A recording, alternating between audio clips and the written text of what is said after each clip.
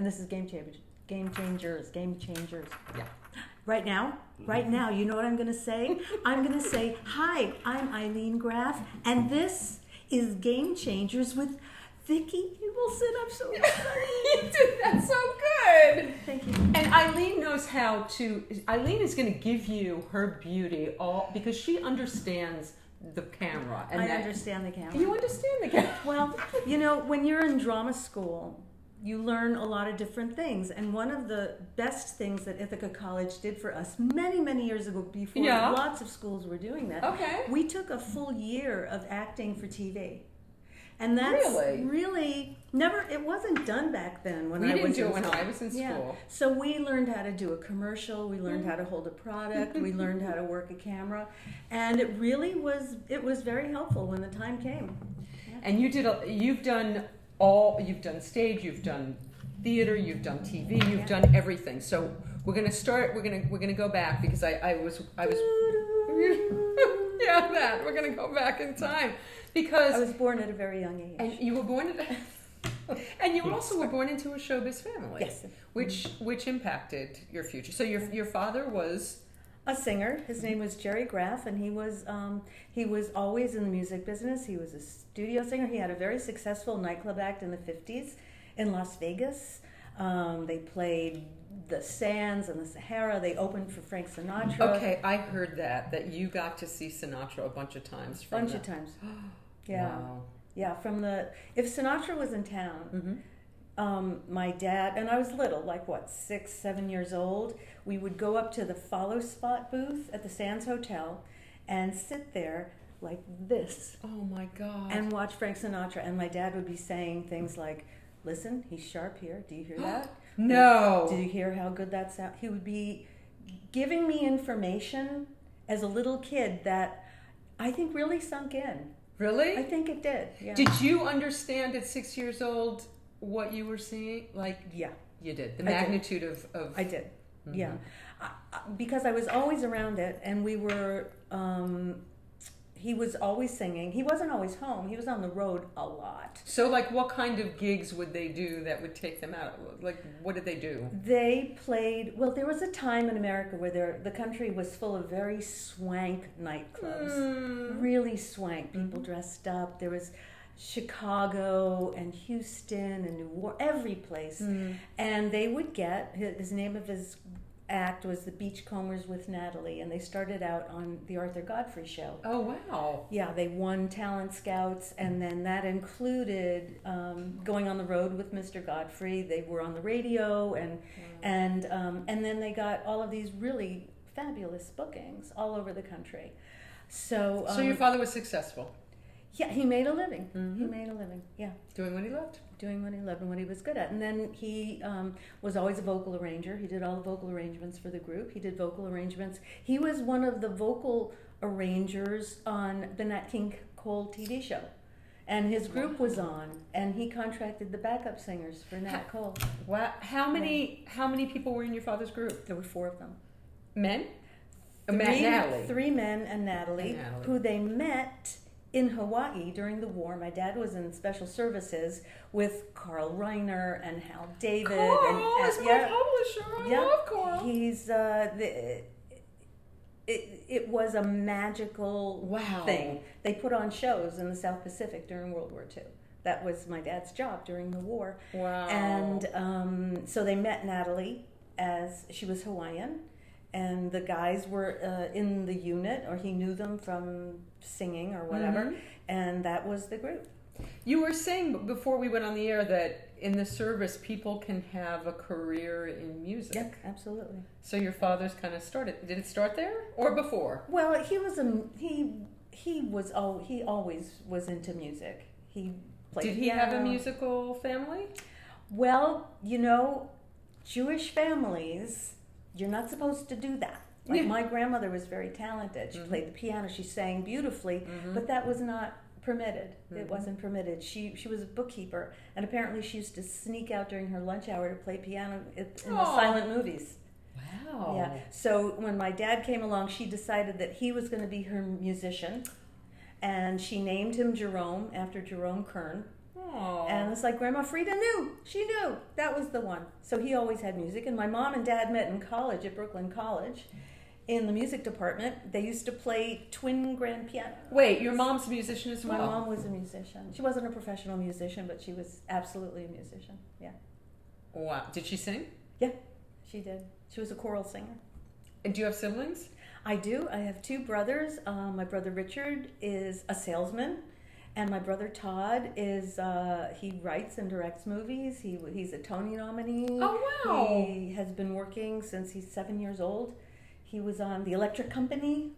What? Yeah. Wow. And my cousin Randy is a big Broadway star. Randy Graff won a Tony for City of Angels. Oh my gosh. And my cousin Lori was in she also did Grease on Broadway. Randy, Eileen, and Lori, we all did Grease on Broadway. I saw you as Sandy. I'm so pleased to hear that. and as am I to have been there, but not as exciting as seeing you in I Love My Wife, which was...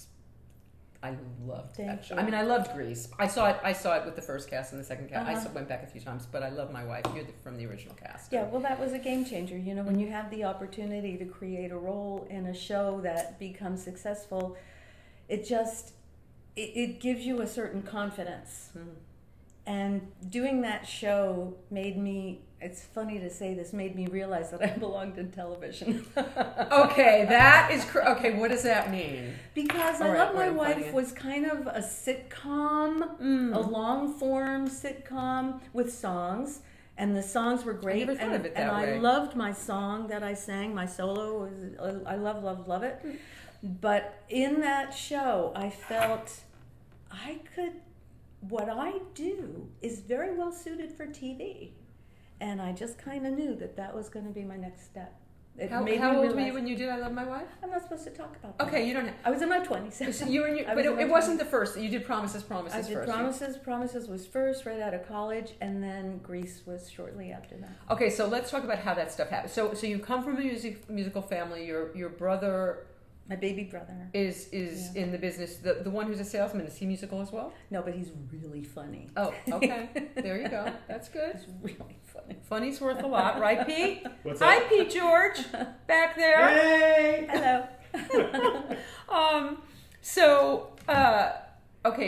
And Sharon Daniels as well. Sharon is a theater person and does impressions and everything, and Sharon's watching in Florida right now. Hi, Sharon. And I'm seeing who else we love Florida. Do you? I do. I have a lot of family there, a lot of friends there. I just love it. I love playing there. We did concerts at the theater in Delray Beach. There's a wonderful theater, and they bring in like cabaret kind of singers, and you get to do a 2-act concert.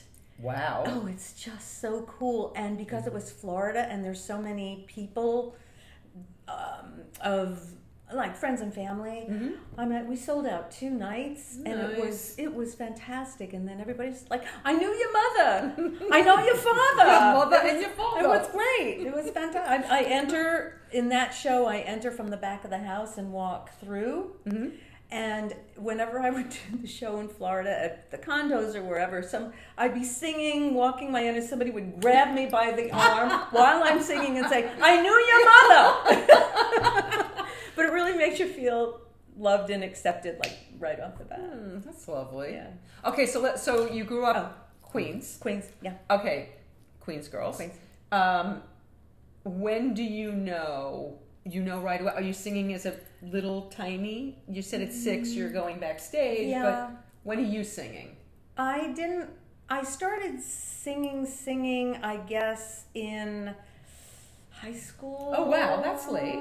Yeah. What were you doing till then? What was your passion? I was just being a kid. That's a good thing to be. I was just What did you want to be when you grew up? I didn't know. Okay. I didn't know. So it wasn't about going into the family business. That wasn't the thing. Not until college, really. Not until, in high school. Well, let me backtrack a little. In high school, I was singing.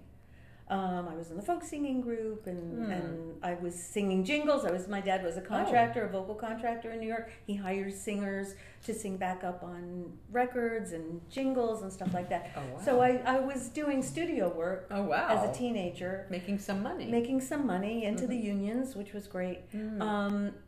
but not singing live, just in the studios. And then, and in the folk singing group. And then in my high school, Martin Van Buren High School, we only did one show a year, and only seniors could be in it. Okay. So I wasn't in my first show till my senior year of high school. And what was the show? That was Once Upon a Mattress. And that's sort of when I said, I like this. I think I could do this.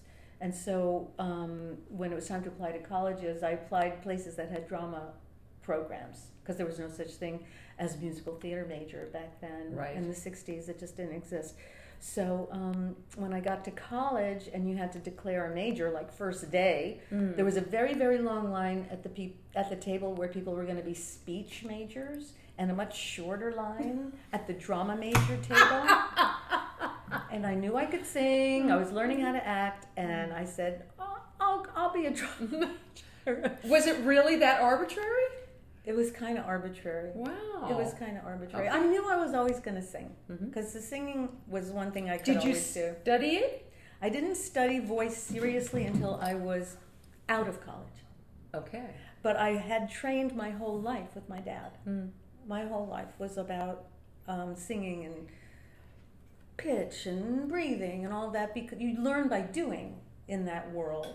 So your father was not just a natural. Your father had skills. Oh, he had technique. Mad skills. Mad skills. He wasn't a soloist, and he always was putting his own self down, putting his voice down, and we'd say, you sing great, but he was more comfortable singing in groups, and he was like one of the best sight singers in the universe. He could read anything. You put anything in front of him, and he could read it, no problem. Wow. He was highly skilled. He played piano really well. He was a very So good he was musician. trained. Yes. Yes. Okay. Yeah, very highly trained. So you start to sing. You do that show in high school. Yeah. You go on to college. You're a drama major. Yeah. Are you doing? Do you get to do plays? Do you get to do musicals? You do. Yeah. And so what musicals did you do in college? We did, well, I didn't get roles until, I never didn't get anything my freshman year or my sophomore year. Junior year, we did Where's Charlie? And I got to play the older lady, of course, because when you're tall, you play the older character. I used to be tall before I started shrinking with age. And then senior year, there was a new chairman of the department my senior year, and he saw something in me. He was the first teacher, one of the first teachers that saw something in me. And we did Gypsy, and I got a 20-year-old Mama Rose, of course. But Were you really? Yeah, I got to be Mama Rose in Gypsy. Oh my gosh! And that was incredible. And then I got to do that role again. God, it's a long time ago now, but I got to do it as an adult. Wow! And it just made me think back, because I have no memory of doing it in college. Really? I don't know what it felt like. I don't remember what it felt like, but thinking, how did I accomplish this as a 20-year-old? How did I do that?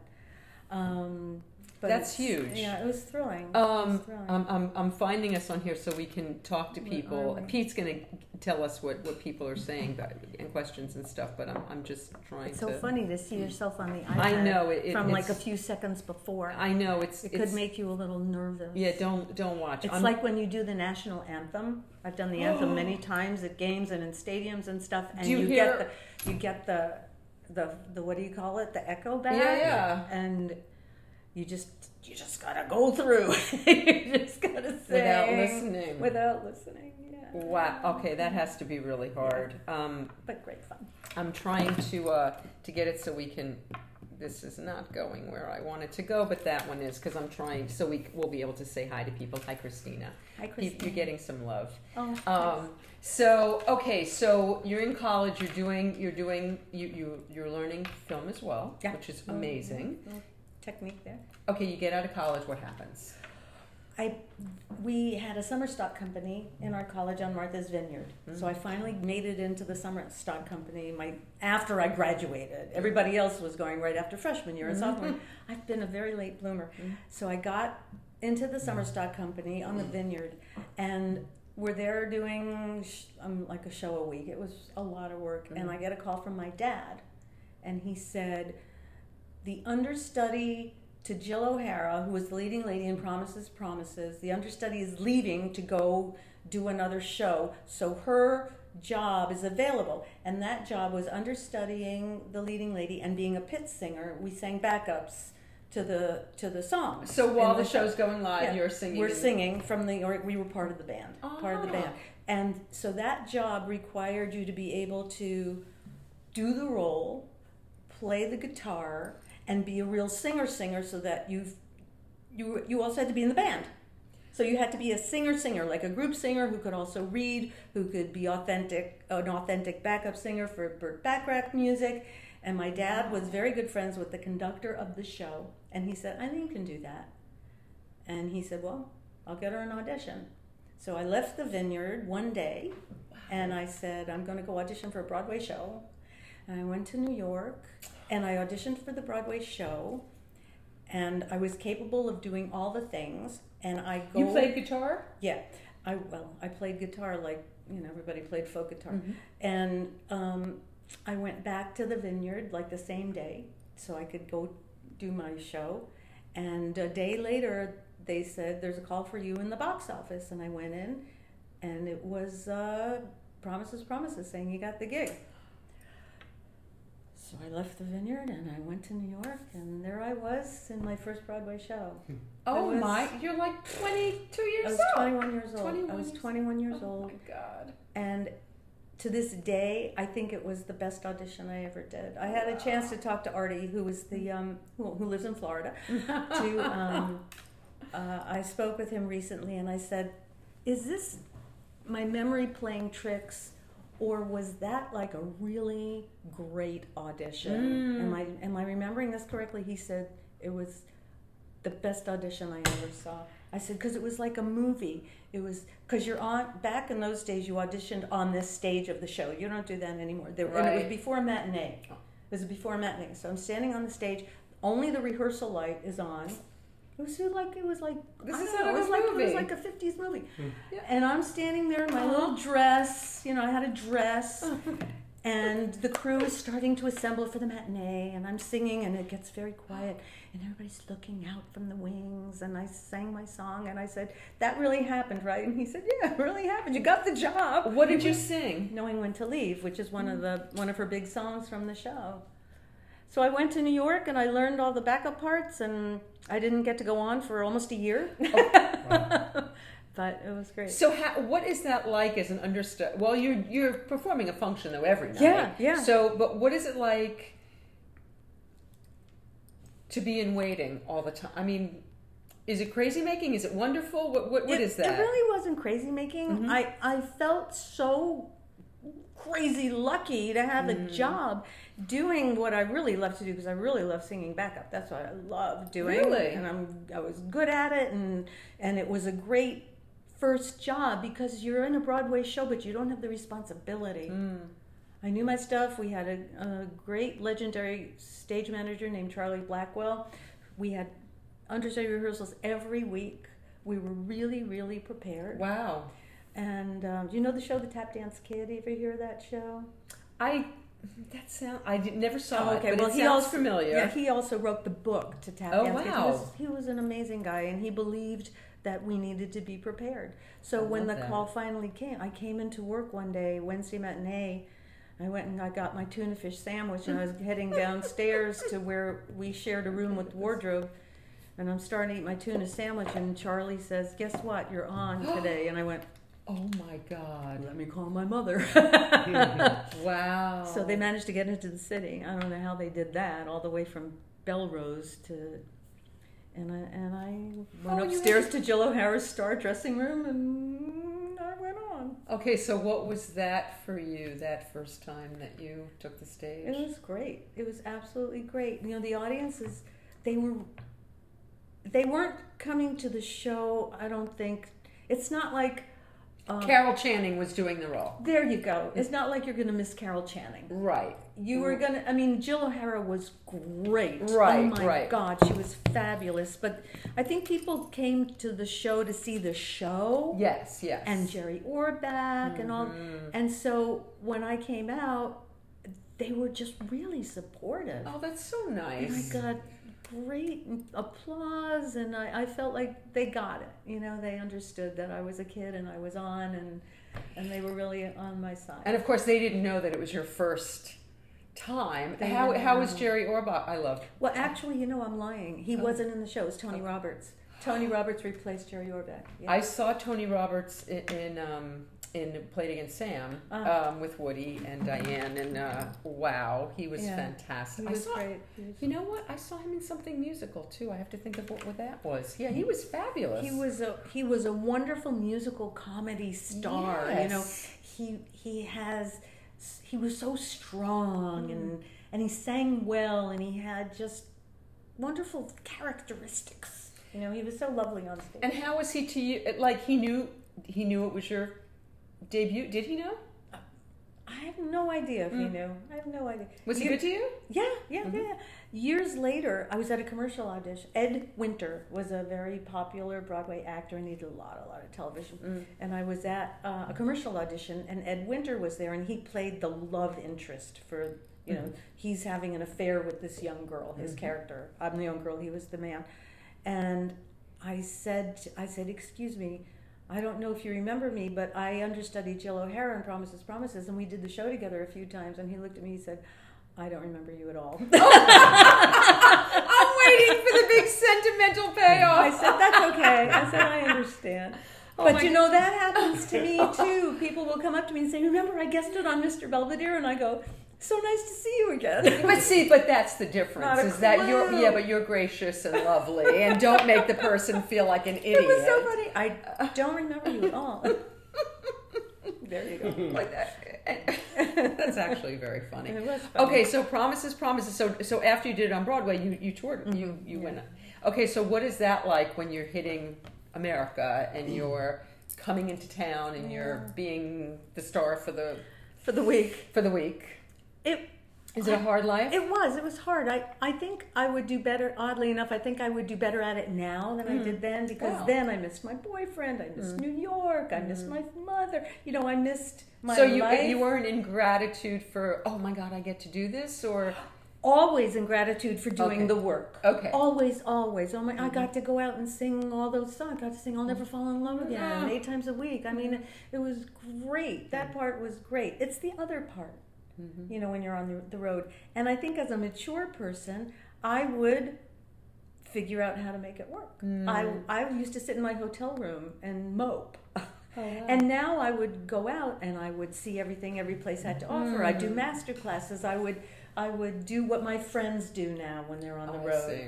They really take advantage of it. You know, they find every opportunity that every town has to offer. It's also easier now because there's internet. It's easy to know what's going on everywhere. That's true. And we have cell phones and we can communicate. We can FaceTime back home. It's not the same kind of loneliness. No, it's not the same. Okay, so you did that for quite a while. How long did you do that? 9 months on the road. Okay, that's a long time. It was enough. So what happens after Promises, Promises? I came back to New York and... Don't tell me you walked right into Grease, because you're going to make me crazy. A couple months. Oh, yeah. How did that happen? My boyfriend at the time was one of the guitar players in Grease, and I knew everybody because I knew everybody. Right. And they had auditions for Sandy, and I said, "Who can I audition?" And Louis St. Louis was the musical director. We were friends, and he said, "Oh yeah, you have to come and audition." So I auditioned, and I had a callback. What'd you sing for that? Do you remember? No. Okay.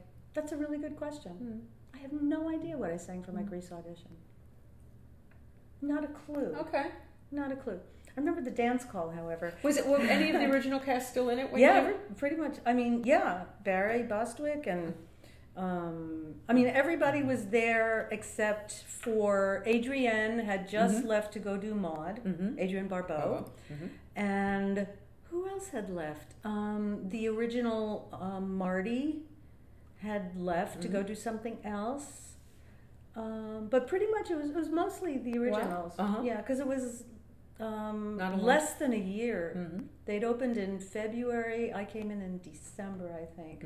So it was less than a year from when it started. So I had an audition and I don't even know if I had a callback. I had a callback. We had to do a little movement call because Sandy doesn't dance. I didn't have to do anything. Yeah, they beefed that up for the movie. Yeah. And now all the productions, the subsequent productions, Sandy dances. But the really? original one, there's no dance. Really? I'm none. You skip around. I can't even remember. You skip around in the lunchroom song in Summer Nights. There's a little skipping, and then there's a little something and all choked up, but there's really nothing. There's no dance at all. Hand jive. She doesn't do the hand jive. She doesn't do that because that's at the prom. It's raining on prom night. She doesn't go to the prom. It's raining on prom night. Yeah, she doesn't go.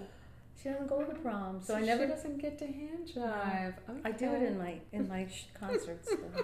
Make the audience do it. It's amazing how many people know how to do the hand jive. Yeah. They stand up. Oh. So okay, so you get that role. I mean, that's a life changer right there. Well, I'll tell you, the friends that we made, I mean, the Greasers are a very tight group of people. And we're still good friends, and we still try to see each other somewhat regularly. I have my 2 girlfriends from Grease. We get together at least on our birthdays, and usually, and several times in addition during the year. Are they out here now? Yeah. Almost all of us are out here. Yeah. So it's the friendships that really that were formed, because for a lot of people it was either their first show or their second show. We were really young. Well, because it's kids, right? And we it's were high playing school. kids. We were playing high school kids. So for a lot of us, our Grease friends supplanted our real high school and college friends. So it was great. They were great. It's so talented, so incredibly talented. And it had to be a fun show to do because it's just a ridiculously fun show in every way. Absolutely. It was so much fun. I mean, you're playing a kid. You're playing a kid. And there's a certain amount of pranking that would go on and hijinks and the audience loved the show so much. We had people that came back hundreds of times. I saw it at least 3 times, 4 times on Broadway. Yeah, it was pretty wonderful. We had a cab driver whose name escapes me right now. He used to come to the show all the time. Aww. And he always liked to sit in the front row. And then he would take us home. Oh, he would take us home. Aww. It was great. That's so sweet. Okay, so you do that for 2.5 years. For 2.5 years. Yeah. And why do you not do that anymore? Why do you stop doing that? Because I got another show. What'd you get? It's a show that you'll never have heard of, nor will anybody have ever heard of it. Okay. Aside for a few die-hard musical theater buffs. It was a show called Truckload. We closed before we opened. Okay. We closed in previews. It was by Louis St. Louis, wrote the songs, who was our musical director in Grease, and book by Hugh Wheeler, who wrote the book to Candide, and we did the most amazing backers auditions. The singers were incredible. The songs were great. And we go into... And Dick Clark was one of our producers. Wow. I mean, it was destined for great. It was destined for greatness. But while we were in previews, and there were problems. You know, there's always problems. This didn't work out. That wasn't right. The sound stunk. You know, it was like a lot of stuff. And while we were in previews, there was going to be a newspaper strike. And they decided that they were going to cut their losses. And they gathered us all in this little room and said, "We're closing." Oh, and you had left Grease. I quit my job. But and I say to this day, it was my most heartbreaking show business moment. And you would think with all the stuff, all the shows that were canceled and all the pilots that didn't make it, and all the projects that fell through, that was the heartbreaker. Because you loved it so much? I loved it so much. And did it ever it never saw the light of day? Never saw the light of day. And I keep thinking if we could do like a concert version of it and just do the songs like we did them at the backers auditions. Wow. It would be great. But, you know, there you go. That's the way it goes. Okay, so that happens. You've given up your job. Now this happens. What happens next? I did other shows. I did cabaret in Paramus, New Jersey, and I did Sally Bowles, of course. Yes, and I did industrial shows, and I did, I don't know. Are you always working? Are you always making a living? Yeah. That's pretty wonderful. Yeah. Okay. And I mentioned to you before the show that I heard you on another podcast today where you were saying, why don't you tell us that growing up you were only around people who worked, that you were around people who were successful. Yeah. And in my career, I mean, you're in Greece with a bunch of kids, but everybody's working. So I didn't have a lot of experience with not working, and my friends didn't have a lot of experience with not working. So it was like the expectation: I'm going to work. I'm going to work, and the whole Broadway world was a much smaller world back then. So if you were I also did like 1 billion commercials.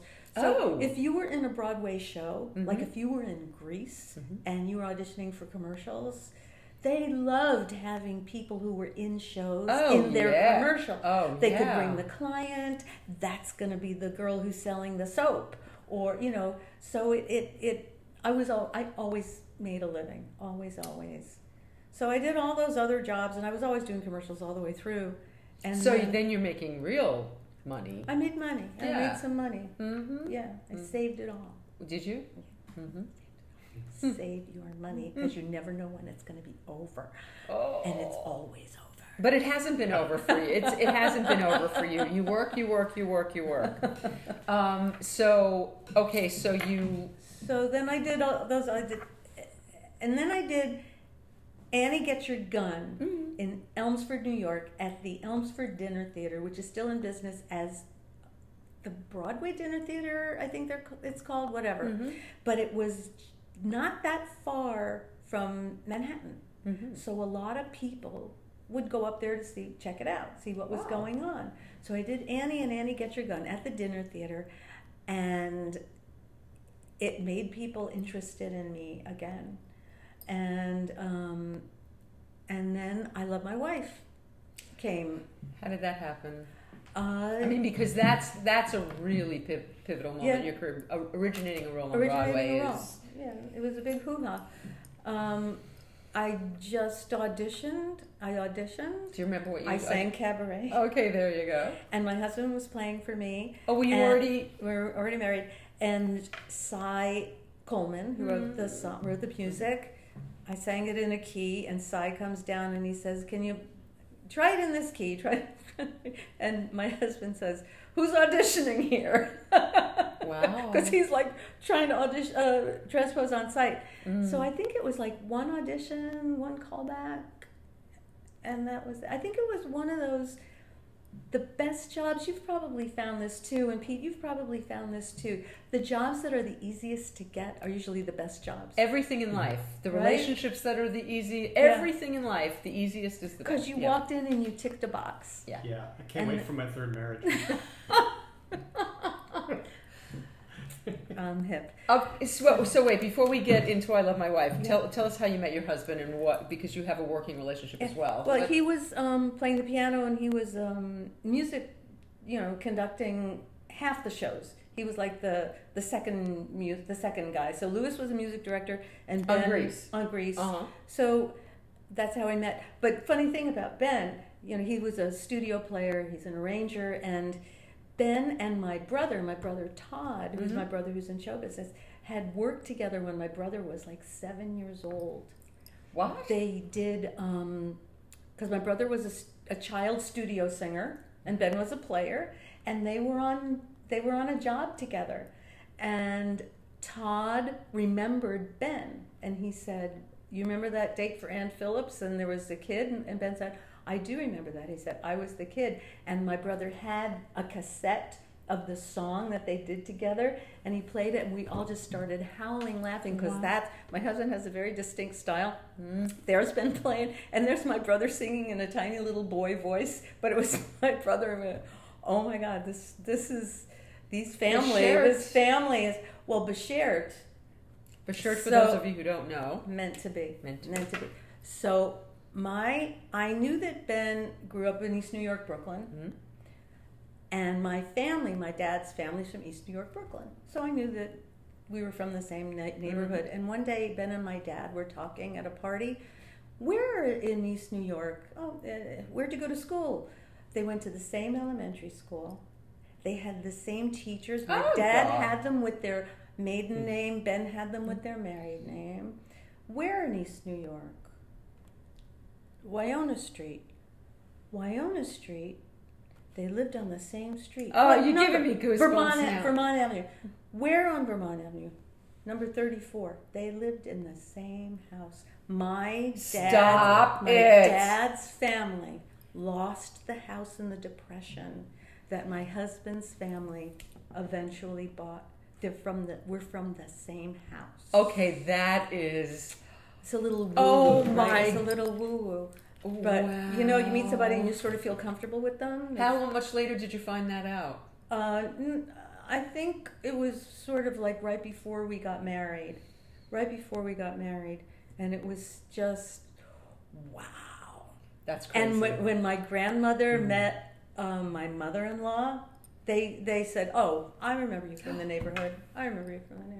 They didn't know each other. Right. They lived in different worlds, different circles. But they knew the Schneidermans was the drugstore. And, you know, I mean, it was all the same. So that was pretty cool. Yeah. Okay, so you guys meet during Grease. Right. How long till you get married? We got married years later. When I was doing I Love My Wife, I Love My Wife opened in 77 in April, and we decided to get married. So we got married in August of 77. Mm-hmm. And that's when my husband got the first call to come to LA to write music for Happy Days. Our friend Charlie Fox, who wrote the song Happy Days and many other theme songs, Happy Days was looking for a composer, so he recommended Ben, and it was at exactly the same time that the wedding was going to be. So he said, I can't do it. She just opened her show. You know, there's still stuff going on. We just can't go. So Charlie said, okay. I was like, oh my God, is this an opportunity lost? And then the next year, Charlie called again and said, we're still looking for somebody. Do you want to? And Ben looked at me and he said, your show's been open a year. You didn't win a Tony Award. Now it's just a job. Shall we go? So we went, and he came first, and he started working right away, and he didn't have a day off for I don't know how many years and years of writing. And I gave my notice after the show had been running about a year, and we came out and never left. No, looking back. We kind of... You didn't do Broadway after that? You never went back? Yeah. Okay, so how did you... Pete, you have a question for us? For Eileen? Would you like a question? Sure. You looked like you had one to ask. God, so. I haven't talked this much in my whole life. No, everybody that knows me will say I could sit in a room full of people for hours and never say a word. Oh, you're fabulous. You're very... I'm not usually from the talkers. This is multiple part then. Oh, God. Okay. Laura Frost. Okay, let me see. How long have you been involved in Waitress the Musical? Never. What? Never. I'm just telling you what they're asking. What was but your daughter, maybe she's thinking about your Samantha daughter. Saying. Thinking about okay, your so daughter. what was the question that Gary... that was a Mr. Belvedere question. We're not up to Mr. Belvedere yet. Does anybody have any theater questions before we get to TV? Well, let's see. Let's see if we're in theater. Yeah, you're right. We don't want to get to the other one yet. No, I don't want to do... Sandy Let me Hilbert. see. Hi, Could Sandy. you name some organizations you were a part of? Like nonprofits and things. I'm very, very active with the Actors Fund, which is a nonprofit social services organization that helps everybody in the entertainment industry. So no matter what you do, actor, writer, producer, director, curtain puller, dresser, accountant in the box office, whatever you do, if it's in comedians, for sure, composers, casting directors, anybody who's an entertainment professional, starting from age 9 to death, we are there for you. So if you need anything, help finding housing, health insurance, our goal is to provide stability for artists and others in the entertainment industry, which can be so volatile, where we need to find affordable housing. So 12-step programs, financial advice. There are so many classes and courses that we have help you find a sideline job. So what does a person have to do to qualify for this help? You just have to be an entertainment professional. And they don't have to be a part of a specific association? Wow, No, you that's just have to amazing. prove that I think there might be an income thing, like you have to say you've made X number of dollars over the past couple of years, because we understand, one of the things that we understand the most is the nature of the business. You could be making 300,000 one year, and the next year you could be making nothing. So we understand that. So your income requirement, I believe, I hope I'm not giving bad information, is averaged over a certain amount of years. So I'm the co-vice chair of the Western Council of the Actors Fund. That's so fun. What brought you to that? I probably working on some of the big concerts that we used to do. I was invited to perform. Actors Fund used to do these really fancy, big all-star benefits. And I was invited to perform. My husband was music director for a couple of them. And once you get involved and see what happens, it's very seductive. And you say, I don't want to just sing on a concert. I can sing on a concert anytime, any place, for anything. I said, what you guys do is what's really interesting to me. And we're actually having our big gala fundraiser this Sunday at the Skirball Center. This Sunday is the Tony Awards, and we get the only live feed of the Tony Awards on the West Coast. Wow! And we honor somebody every year. This year we're honoring Lily Tomlin, so she'll be there, and her gang is going to be there. And it's a fabulous, it's a banquet. We have tables, we have dinner, we have a silent auction, we have entertainment. It's the whole thing. And it's so warm and friendly because you go we all go to dinners, right? You go to all these dinners during the year and you never know anybody. This one, you know people, and it's all the theater nerds like you, and that's where we raise a whole bunch of our money. So that's this Sunday. If you're interested, just go to actorsfund.org and click through, and you'll be able to find links to buy tickets. Sunday. I'll put it in the notes for this so people can find it. How wonderful! Yeah, it's cool. It's a great party. And so you help, or what do you? Well, our Western Council is very much an advisory board. We say this is. We think that it would be cool if we could do this, or here's a great idea for a project that we think will raise some money, or for example, I have a meeting tomorrow at the Actors Fund because a friend and I are thinking about starting a book club for the seniors group. So we're going to have a meeting and we're going to talk about it, how would that work, and all of that. And so it's very, whatever the word is, accommodating to ideas. Like if you have a great idea that you think would be good for the membership of the fund, you can just go in and say, have you ever thought about this? Or I'd love to work on the Tony Party Committee, or I know rich people, let me be on the development committee, or I'm involved with a part of the Actors Fund called Looking Ahead, which is for young performers age 9 through 18, who are our most vulnerable members of the entertainment community. So Looking Ahead is phenomenal part of the Actors Fund. A lot of these kids are homeschooled, so they don't have outside friends, right. And they're in a world dominated by adults, and they have to be adults on the set, and they don't have a lot of opportunity to be kids. So Looking Ahead provides educational counseling, financial counseling, and tons of community service. Wow. Because we really believe that they have to learn how to give back. It's great. I'm loving all of this. Yeah. Okay, so let's get back to you. So you move out west. Yeah. Your husband's working on Happy Days. Yeah. Hi, Anson and Donnie, and Lynn Stewart. Where are you? Where's your career? You've given up given up Broadway. Your commercial contacts, I'm guessing, are there. It's over. It's over. It's over. All right, it's over. So you come out here. You're a wife. I came out, but my New York agent, had an affiliation with an agency here. Okay. So I go in to meet the agent, and I say, I'm Legit? here. TV film Oh, okay. agent, regular agency. Mm-hmm. I said, I'm here and let's do something. So they started sending me out on calls and I just started working pretty much right away. What was your first gig in LA? Remember? Barnaby Jones. Ooh, nice. A two-parter on Barnaby Jones. Nice. Yeah, it was great. It was like, here I am. And that's where I met Lee Merriweather, who's like the nicest woman that ever had two shoes. You should talk to Lee. Really? I would love to. God, she's Miss America. She's gorgeous. She's gorgeous. So yeah, that was cool. It was really fun, and then I really don't remember in order what happened. But after you did that. you did Happy Days. No, I never did a Happy Days. Oh, I thought you did a Happy Days. I did Laverne and Shirley and Mork and Mindy. But I never did a Happy Days. My husband wrote tons of music for Love Boat. Never did a Love Boat. Wow. All right, so Mork and Mindy. So what was that situation like with that wonderful maniac, Robin Williams? What was that set like?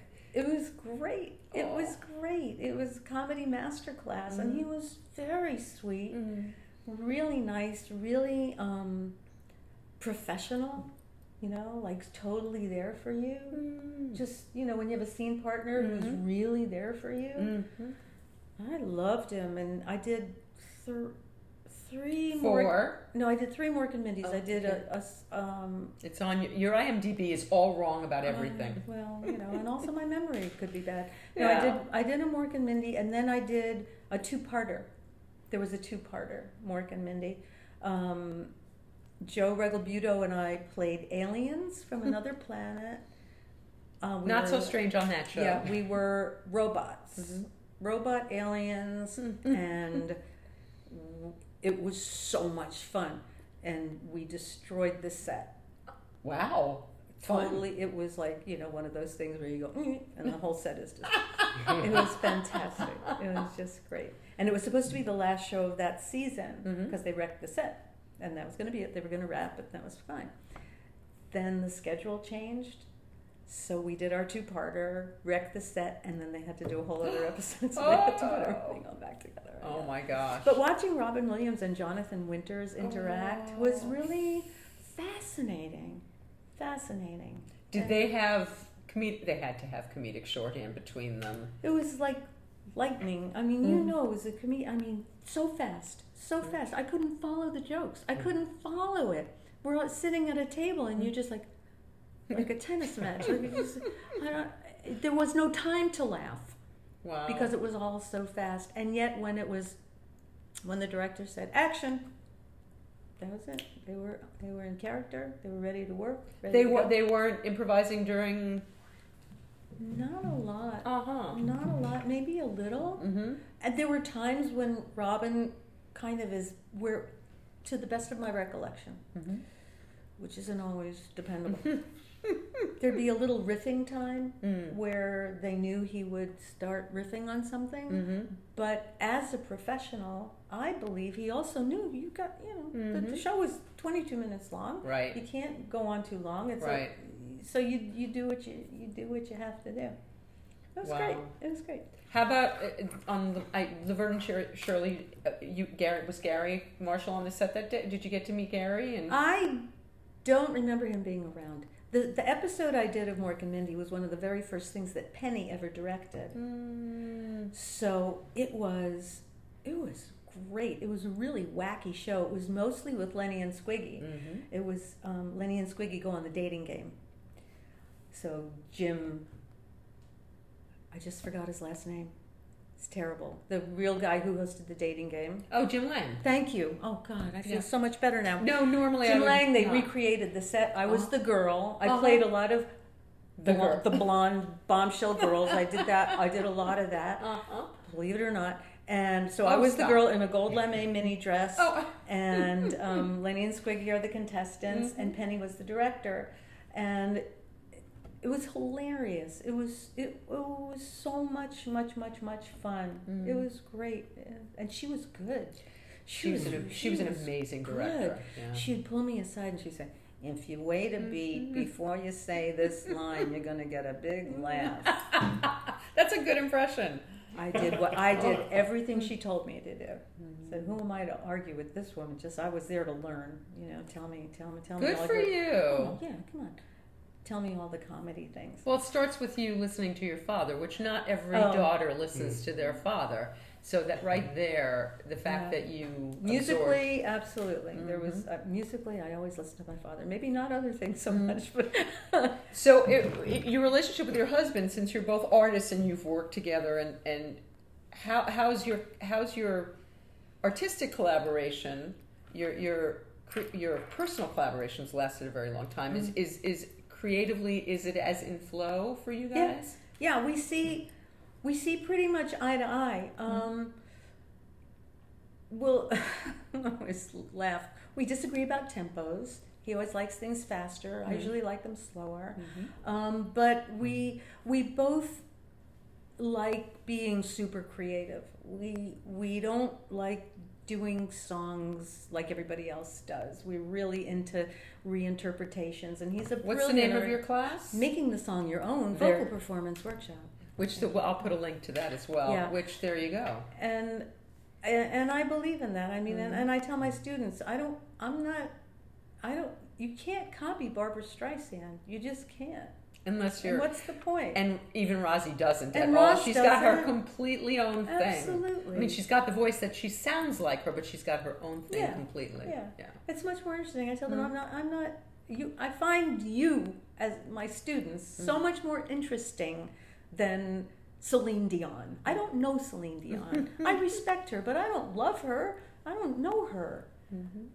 You're interesting. What's your personal story that you're going to bring to this song? So, and I love that also that you were saying that you have to know your students, or they have to come through somebody that you know. Do people audition for you before they? No, I get a sense of who they are. Will you take somebody that doesn't have a ready voice? Sure. I think that the kind of workshop that I do is, I believe in, and I'm the least woo-woo person you ever want to meet. I don't believe in anything. I don't believe in ESP. I don't believe in ghosts or angels, none of that. I believe in all of those things. Everybody else does but me. It's not always easy being me. But I believe that music builds community. And that's part of what we do. I believe in the social aspect of the class, and I believe in the friendships that people make. And I believe that all of that makes you a more interesting performer. So I have students with varying experience and varying abilities, and they all learn from each other. They support each other. It's a team. It's like it's like Little League. I have a writer's workshop, and it's the same. I'm sure. The same kind of thing. I'm sure it's exactly the same. Some people are gifted to write, and what they do is great, and you just have to tweak a little here, tweak a little there, and then other people want much more. They want to learn more. They want to. Does everybody come in with the song they want to make their own, or do you help people find that song? How does that work? Both. Both. Some people really know what they want to sing. They bring in their song. Sometimes I say no. Mostly I say yes. You will know if a song is absolutely wrong for somebody, and you direct them somewhere else. Yeah, and there's also a distinction between a great record and a great song. So can you give us an example of something that's a great record and not a great song? Yeah. Let's go back many years. Okay. A song that was an earworm for just forever. Funky Town. Remember that record? Funky Town. It was a great record. Oh my God! What's the song? Let me take you to Funky Town. We can't do more than a certain number of seconds. So you have to learn to take away the production and listen to the song, and that's challenging. And sometimes people will bring something in, and I go, just think for a second. Are you loving the record? I love that record. Let's extract the song. What's on the sheet music? And then they'll see it's like 4 notes over and over and over and over again, and there's not much you can do with that. Or a lyric that doesn't really tell a story. So, yeah. You know what I find interesting? People, singers who have great instruments, but they don't tell the story. So is part of your training Getting them to. I'm assuming it's getting them to tell the story. That's everything. It's everything, It's right? everything. We spend Because if you sing from the Kishkas, you then- have to. I have my students, and because I come from music, the music part of it is also very important to me, and the vocal technique is important to me. I'm not a voice teacher, so I don't go too deeply into vocal technique. okay, I wanted to hear about this. So you're focusing on the song. On performance. But I do spend a certain amount of time on vocal technique. But voice teachers get advanced degrees in teaching voice. They know the Okay. physiology. They know what your soft palate does. They know what your larynx does. They know what your the resonators do. Mhm. I know that stuff only by experience. Hmm. And I never present myself as something I'm not. I'm So not what a voice might teacher. what might a session be like? In class? Yeah, Okay. because for those of you out there who are interested, you have to get to know Eileen first before you can take her class. But Well, maybe that's I true. can introduce you. Well, everybody performs every week, but we go through kind of a curriculum that we've worked out over the years, Mhm. where You do it with your husband? Yeah, Uh-huh. yeah. Oh, yeah. I could never afford to do this without him. I don't charge enough money. This is our community service to a Mhm. great degree. We know that we've been really, really lucky in this Mhm. business. We feel that between us, we have over 100 years of experience in show business. Wow. So, and we kind of know what we're doing, Mhm. and we just love giving back. But all that to aside, you pick a song, we pick a key. I say yes to the song finally, and then there's a process. So the first week, you have to read your lyrics as a monologue, without Wow. any Music. without music, without following the rhyme scheme, without Oh. following the rhythms. It's really hard, but that's the way you get to the kernel of truth of the story. Wow. That's how you follow the Samantha, story. are you listening to this? Yeah. I love this. It's really important. That's a It wonderful really exercise. brings you back to the story that you're telling. Mhm. And then the next exercise that we do is everybody has to bring in a story from their own life that somehow reflects the story in the song. And it doesn't have to be literal. Mhm. The example I often give is Happy Birthday. Okay. So I'm sure everybody would have some sort of personal memory of happy birthday. So I say, like when my daughter was 7 and we had her birthday party at the gymnastics place, and there were all these little kids sitting around the mat, and they brought out the cake, and everybody sang happy birthday. And when I hear happy birthday, I think about what an amazing day that was, and how much I love being a mom, and how great it is to see all these healthy, wonderful children. So that's my personal story about happy birthday. Mhm. And we get a lot of stories about bad breakups and how I met my husband, or why doesn't she love me anymore, But everybody's got a story. Mhm. And it's great if you have a personal story that somehow the lyrics of the song bring back a memory or a story from your own life. Because then I know that you've got an emotional well to draw from when we're working on the song. I love that. It gives you a tool. Mm. We need these tools, we need these techniques so that So that you're going to a real place. you go, yes, you Yeah. have to go to a real place. Mhm. You don't have to, but It helps. it helps. Mhm. And as professionals, we have a shorthand, and they say to me, do you do that for all your songs? I say, kind of, sort of, but I do it fast. Right. I don't have to work on it for 4 weeks or Mhm. 5 weeks. Mhm. I can look at it and go, oh yeah, I know that story. And yep. Okay, I got it.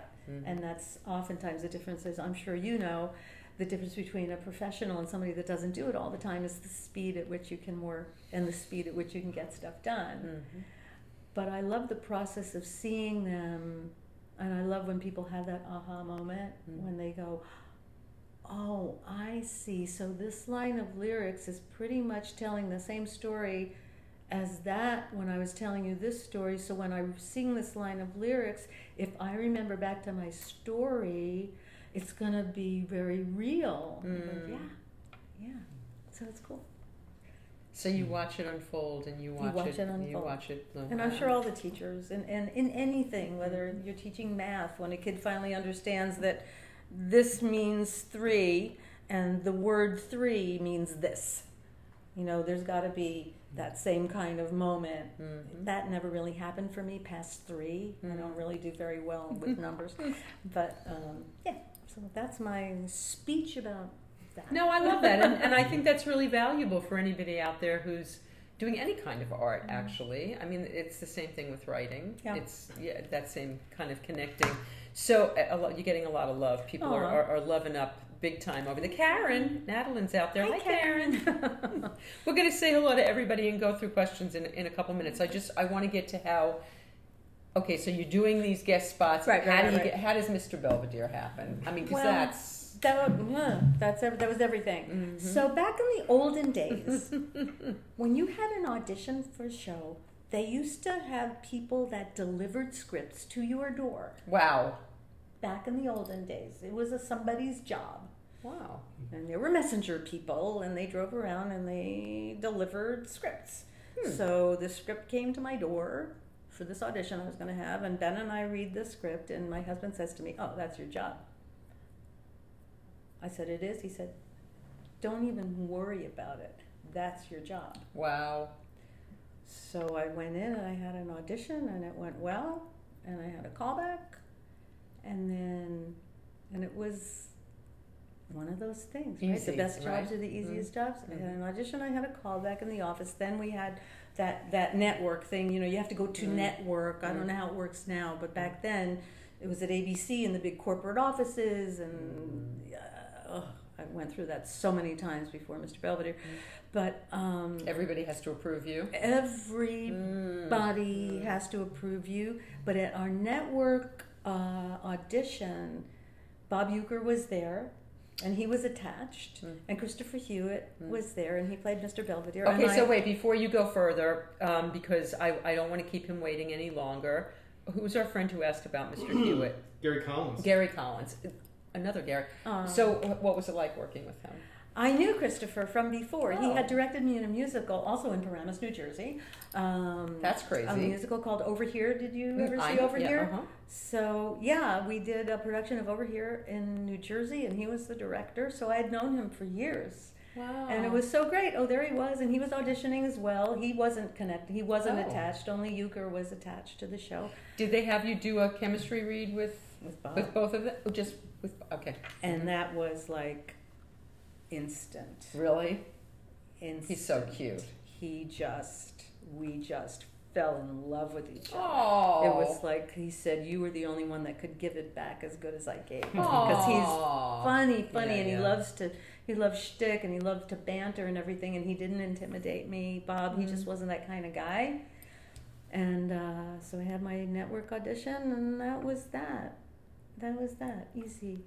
Okay, so how does I'm assuming that. And Christopher's great. Christopher was great. So much to learn from him. He was such a great director and such a prepared and thoughtful and wonderfully funny but kind and generous actor. I just adored him. Was the whole set that way? Yeah. So I'm assuming that's another life changer. There you go. Big life changer. I mean, the biggest one. Network TV. You're now recognized and going. Yeah. So how does your life? Are you a mom yet? Yeah. You're a mom. Yeah. So how does your life change when all of that's going on?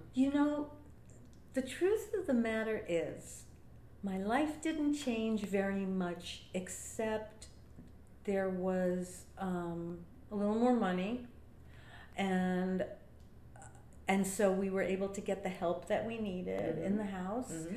But my daily life didn't change all that much, because when you do a family sitcom, multi-camera... the kids have to go home. Well, the kids go home. It just was a very normal... It just felt normal. Your hours weren't crazy? Hours were normal. We were in at 10 in the morning. We were out by 4 or 5 in the afternoon. So I always took my daughter to school in the morning. Wow. Ben worked at home. He was always able to pick her up from school in the afternoon. You're with kids all day. Your job is to be funny. And everybody, we had no crazy people on our show. Everybody was like a normal, plain, super plain person. So it just was like going to work at Macy's or, you know, much better than going to work in an office that I did once. It made me completely crazy. We didn't talk about that if you had to have real jobs in your life. Not as a professional. I had a couple of jobs when I was a student. But my daily life didn't really change all that much. We were on an amazing schedule. You know, you work 3 weeks and you have a week off. And you have your hiatus. You have those months off when you're not working at all. So it just was like normal. And we were never a #1 show with the kind of enormous fast fame that comes to people, like the people that were on Friends. It's like one day they were nobody, and then all of a sudden they can't walk down the street. Right. We never had that. Bob had that because he was famous from his Miller commercials and from being on Johnny Carson. He couldn't go out. He couldn't go out in public. Wow. Because people would just be on him. Wow. He'd never been to a mall. Wow. He couldn't go to the movies. He had a few restaurants where he felt safe. Wow. He was really famous. But for the rest of us, we were just like working folk. And it was perfect for someone with my personality. How was it being like the celebrity mom? You know, like going to the function at school and, you know. Well, you have to understand we're in LA. So there's other celebrity moms. So it was just normal. You know, it was, everybody was doing something. You know, Laurie Metcalf was a mom at our school. So, you know, that was absolutely irrelevant. Did your daughter okay, now your daughter's in showbiz. Yeah. So where did it start for her? Like, when did that become her path? That's what she knew what she wanted to do. Well, it was funny when she was little and people would recognize me. She didn't like it very much. She didn't like it at all. Like we'd go to Disneyland and I would think, well, nobody's going to recognize me. Oh, who am I? I'm nobody. And then people would come over and like all of that stuff. She didn't like that at all when she was little. It's my mommy, which was so cute. She always could dance. She's a dancer.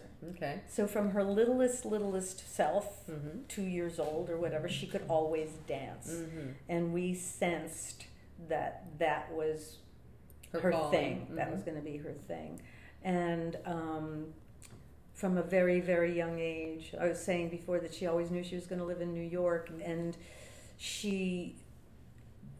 one day she's like 4 or something, and she's standing on her toes, on her little baby toes, saying, "Is this how a real ballerina does it?" Wow. So she was kind of on that path, that dance path, and she went to. We always had a lot of music, and there was always shows and stuff going on at school and whatever that she was always involved with. She sang with the Los Angeles Children's Chorus. Oh, wow. She got to be in the operas at the Music Center, and she had some wonderful, wonderful experiences. And then... did she ask you to help her do that? Like, was she...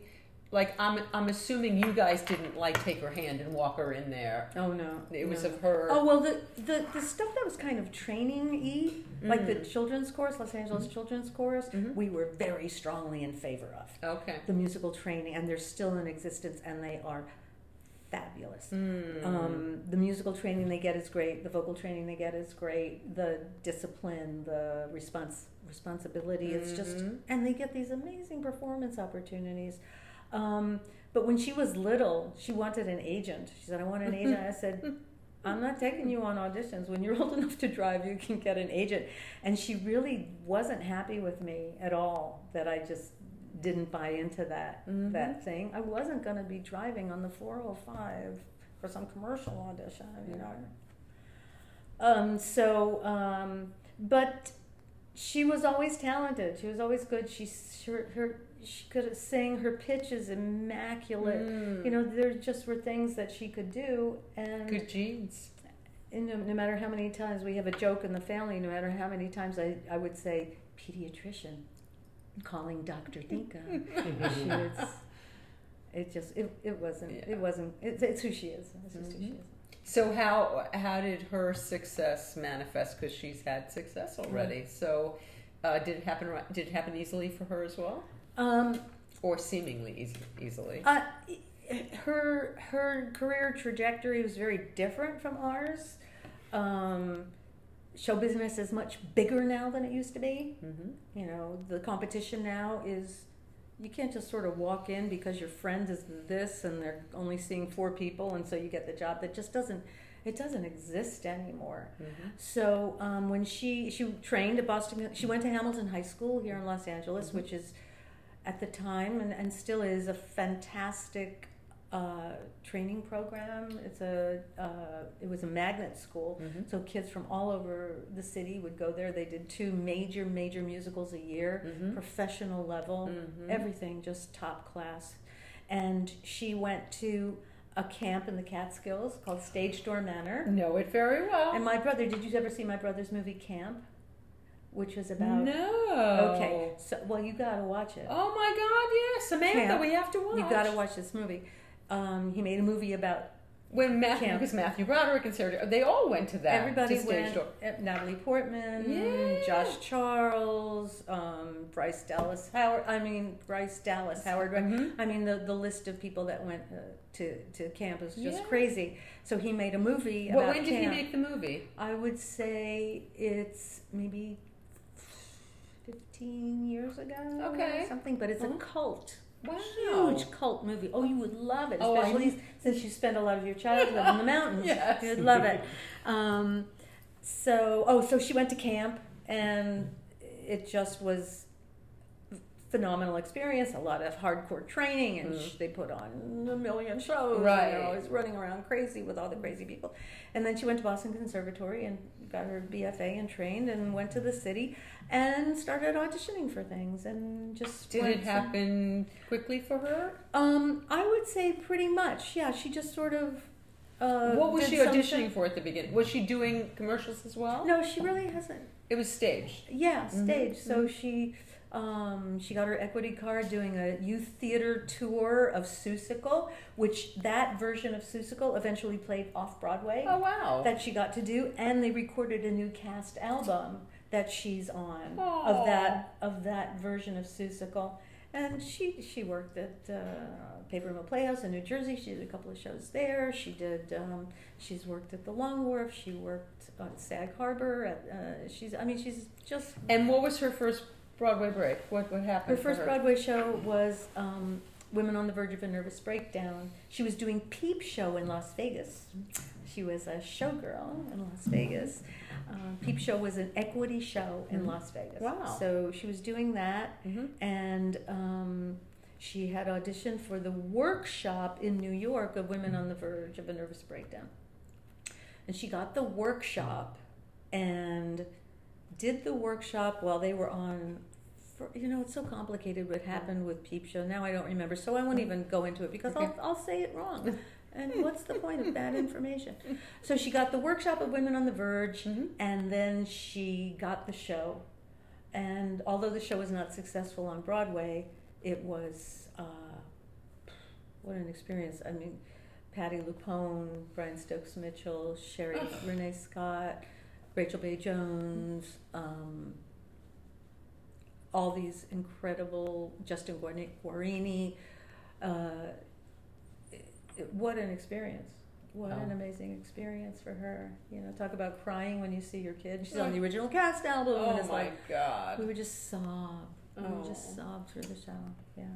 And recently you did something together. Yes. Yeah, we were invited by 54 Below, which is a really wonderful club in New York. They had a duets series that they were doing, so they invited us to participate. They said, would you and Nika put a show together so you could be part of our duet series? And I, forgetting that my child was not 12 years old, said, of course we'll do that. And then I said, I didn't even ask her. So I called her up. I said, I just said yes to do something without asking you. Is that okay? She said, what is it?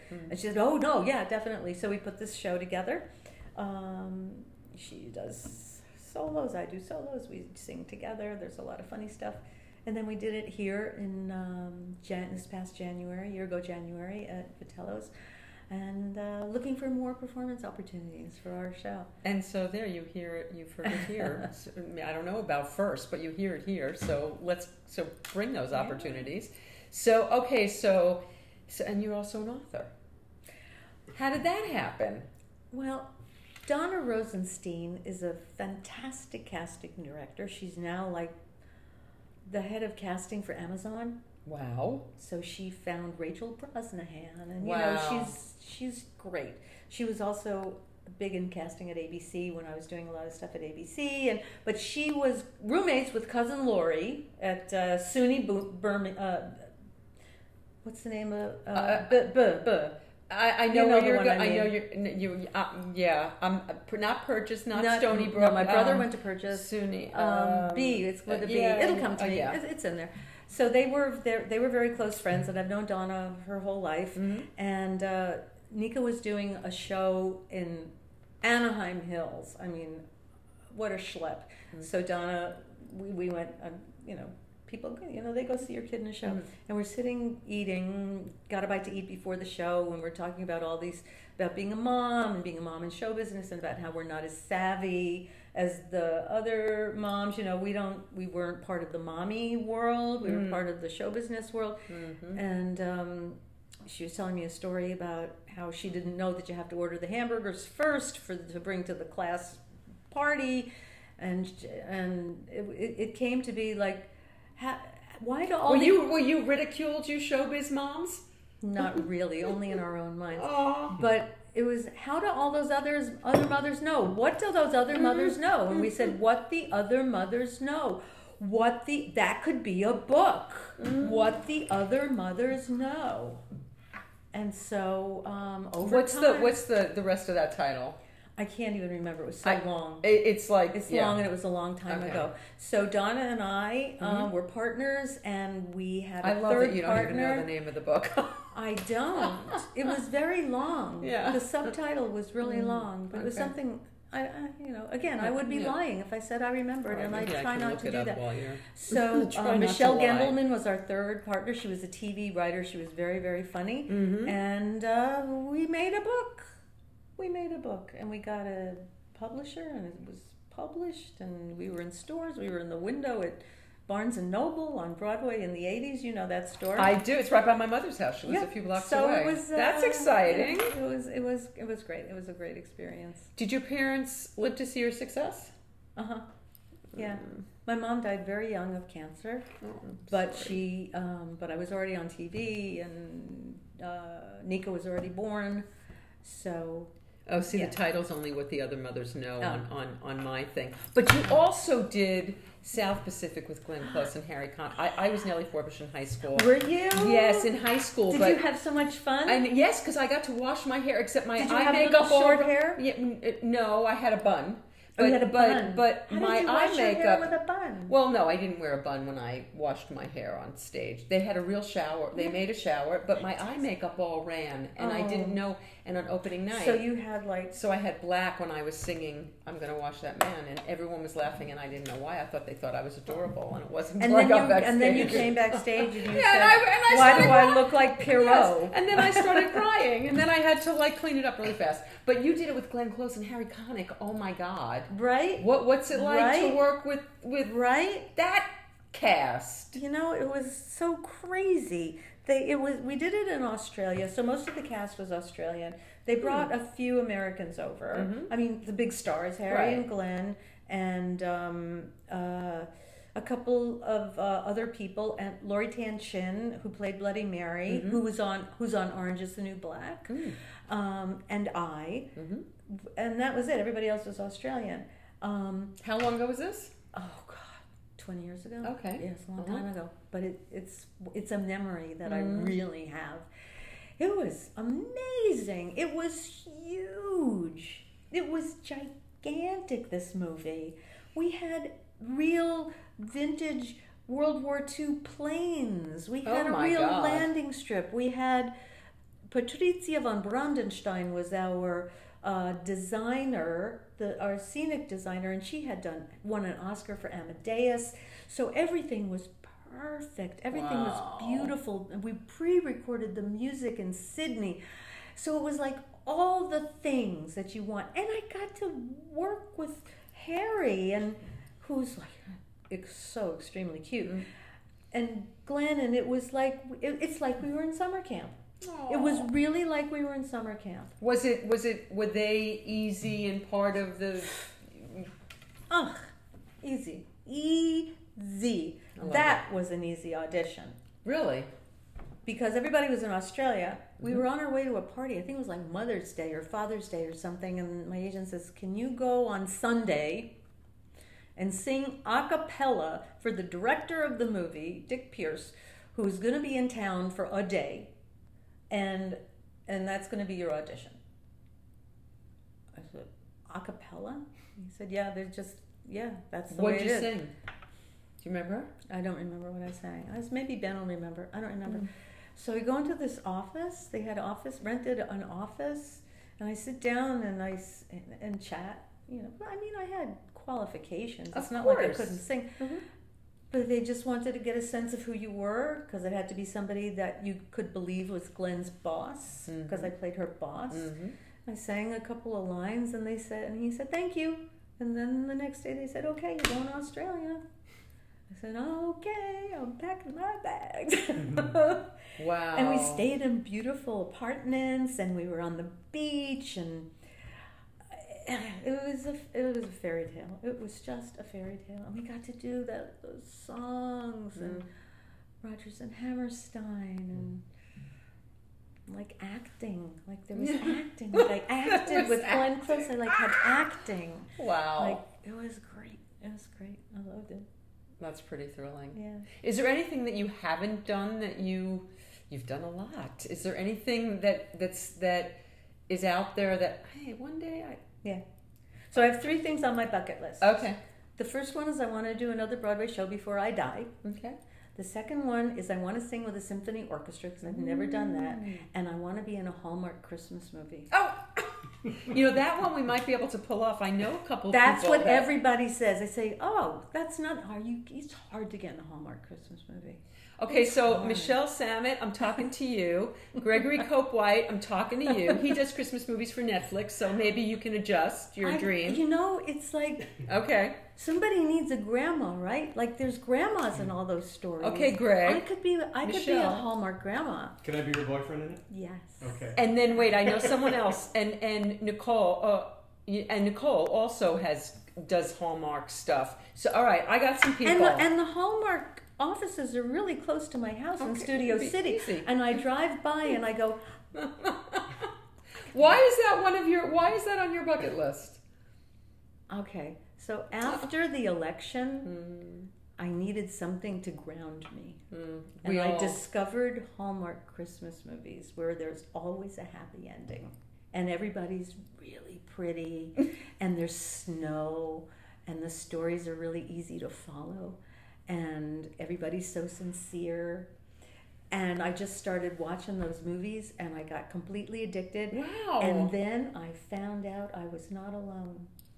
There was a story in the New York Times about how people became addicted to Hallmark Christmas movies. After this election? After the election in 2016, they had an explosion of popularity.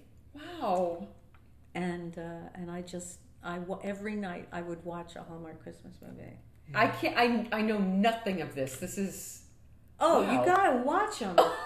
If you're sad... A Jewish girl can, this is your thing. Is it? Please. Yeah. Jewish has nothing to do with it. It's about snow, and then everybody, the leading ladies are all either party planners or interior decorators, or they all have great clothes. They have beautiful clothes, and they work in these wonderful professions, and they all start out in the city, and then they realize that, and then for some reason they have to go to someplace in the country.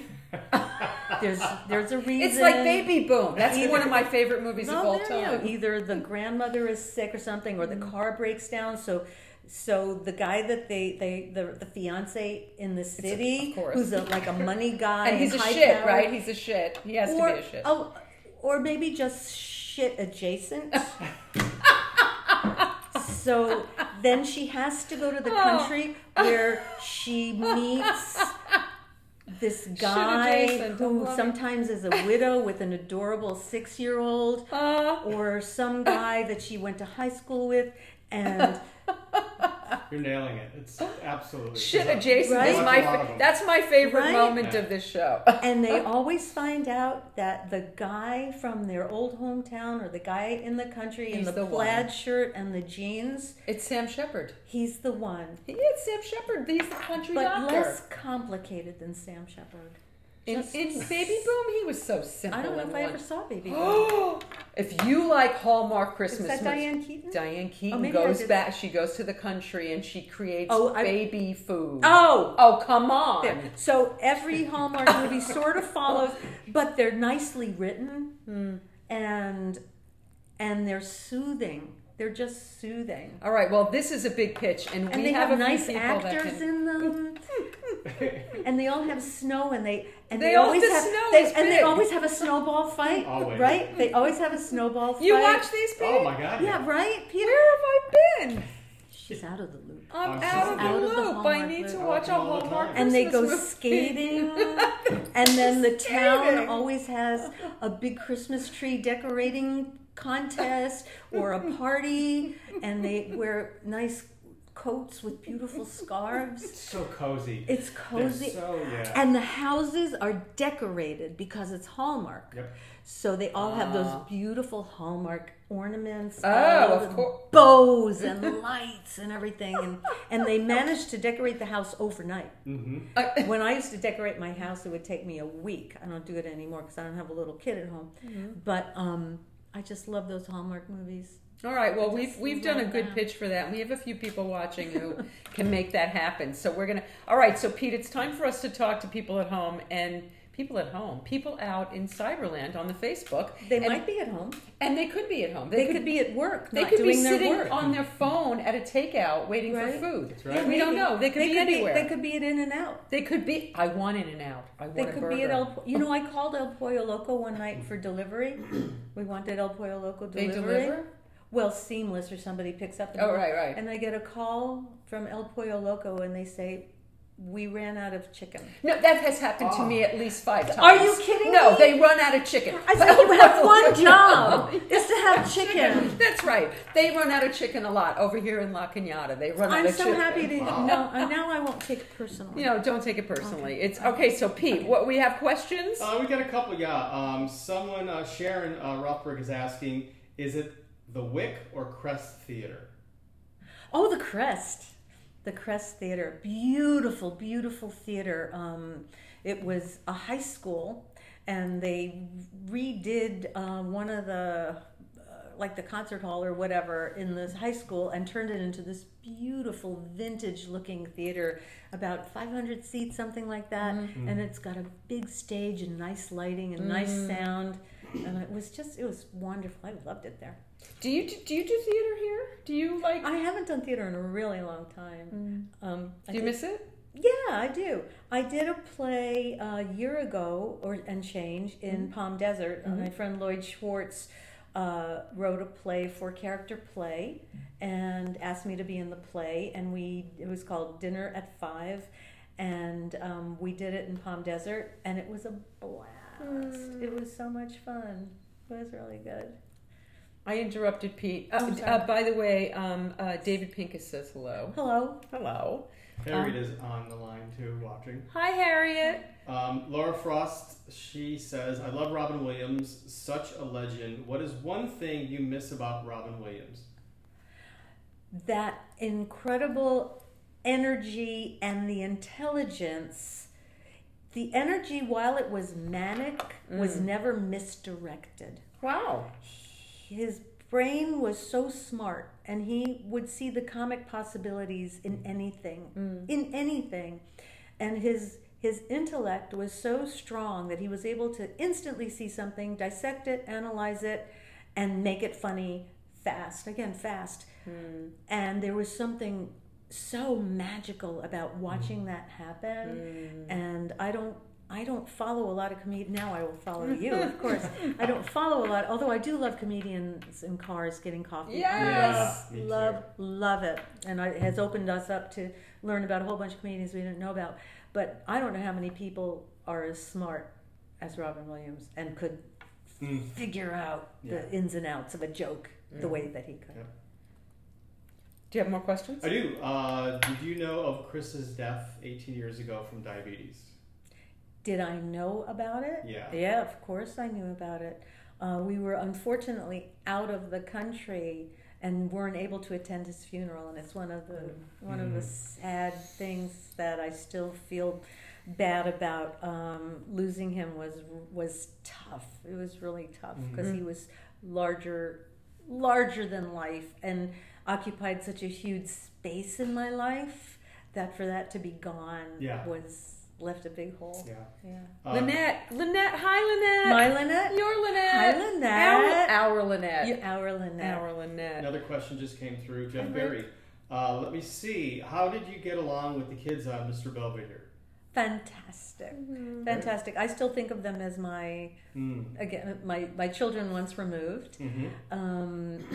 It's really cool to play someone's mom, because to this day, if I ask them to do something, they have to do it. Yeah, right. It doesn't matter. I feel like, and they're, can you do this for me? Yeah, okay, fine. Doesn't matter that they're, Rob has got college-age daughters, and in fact, I'm having lunch with Tracy, who played my daughter, next week. I mean, they're spectacular people, just smart, really smart. It doesn't really always grounded. go that way, so that's really lovely. And we were extremely protective of them on the show. Bob especially.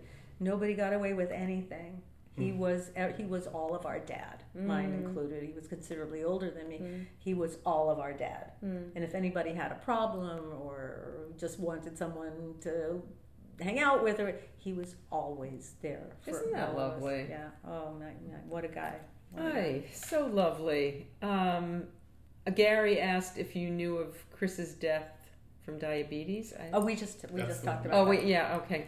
See, I was reading and I missed that thing. Oh, yeah, the hole in your life. I heard. I heard the. When you're an interviewer, and I've done many interviews, I've been on that side many, many times. And when you're interviewing someone, you're listening to what they're saying, but your mind is clicking along to 3 or 4 questions down the road. But actually, I don't do that. I do stay present. But I was reading when you were talking. I heard your answer, but I didn't hear the question, so I didn't know who you were talking about. Reading can be dangerous. Reading is dangerous, Yes. especially. I love to read. But I'm trying to make sure that we address everybody who has something to say to you. Okay. Film the next one in Wrightwood, starting. Karen. Is that Karen? Saying, yeah, Karen Singh, yeah, and Sharon was saying that she's played wherever you were talking about. I guess in at the Florida. Crest. Oh, yeah. The Crest Theater. It's a wonderful place, right, Sharon? Well, Eileen, you've lived a life that I hope my daughter gets to have a taste of. Well, there's no reason for her not to. There's whether I strongly believe, and I've been an advocate for a long time in arts education.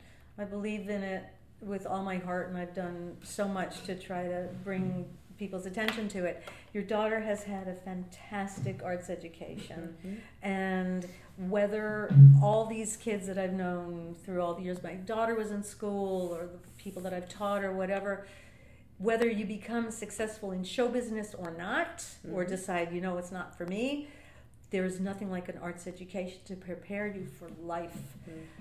You learn so many life skills that are important, not the least of which is teamwork and reaching a goal and the steps that you have to take in order to get a finished product. In the arts, we start with nothing and we end with something.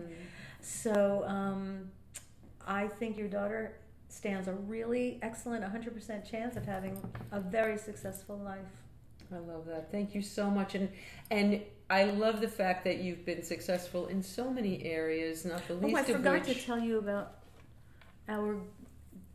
we did a CD years ago, but talking about making a song your own. Mm-hmm. My husband and I took Broadway show tunes and arranged them as lullabies. Grammy nominated. How did we not get to this? Grammy nominated. I'd like you to have one. Oh, and thank Peter, you. So it's called Babies Broadway Lullabies, Babies Broadway and it's Lullabies. Broadway show tunes done for babies. Done as lullabies. So a song like Tomorrow, you would never think of Tomorrow, loud at the top of Andrea's that lungs. song. You'll love it on here. Will you sign these with the wrapper off? Yes. I thought you just said, well, you sang these. And No, I was you like, sang- I Is that was my saying clear it. accent? Okay, so I said on Facebook, I gave a tease to see if I could get you to sing a note or two before we go. Well, there you go. Tomorrow. That's not what the song says. And I always tell people, don't play it in the car because it will put you to sleep. How was that to be nominated for a Grammy Award? Oh, it was surreal. Oh. Mm. You nominate yourself first of all. Oh, do you? Yeah, and you go through like this process, and you have to get people to Vote for you? Vote for you, and then you find out who's on the short list. So then you're on the short list, and then the nomination. Well, first of all, the Grammys has 14,000 categories. It's not like we were nominated for Album of the Year, Right. but for children's music, I've never been nominated for anything. I'd never won an award, never. And so to be recognized by people who know a little bit about that world was just like, they listened to our CD and they liked it. And you got to go to the Grammys. Yeah, I got an outfit. I went to Loman's. Remember Loman's Oh, at the God, Beverly yes. Center? Yeah. Right? Well, I went to the one in New York. But Well, yeah, Yeah. no more Loman's, but there was a great Loman's like right by the Beverly Center, and I go in to buy because Yeah, I'm not that's going to what buy we a do. gown, so I went in there and Weird Al Yankovic and his wife were also there because he was also nominated. Oh, for I love it. She was looking for an outfit. I was looking for an outfit, and we just started talking. And we said, "Do you believe we're Loman's looking for an outfit for the Grammys?" I love it. She said, "Well, we're plain people." I said, And we're Jewish. plain, and we're plain old people. So That's where Jews go to get the clothes. there you go.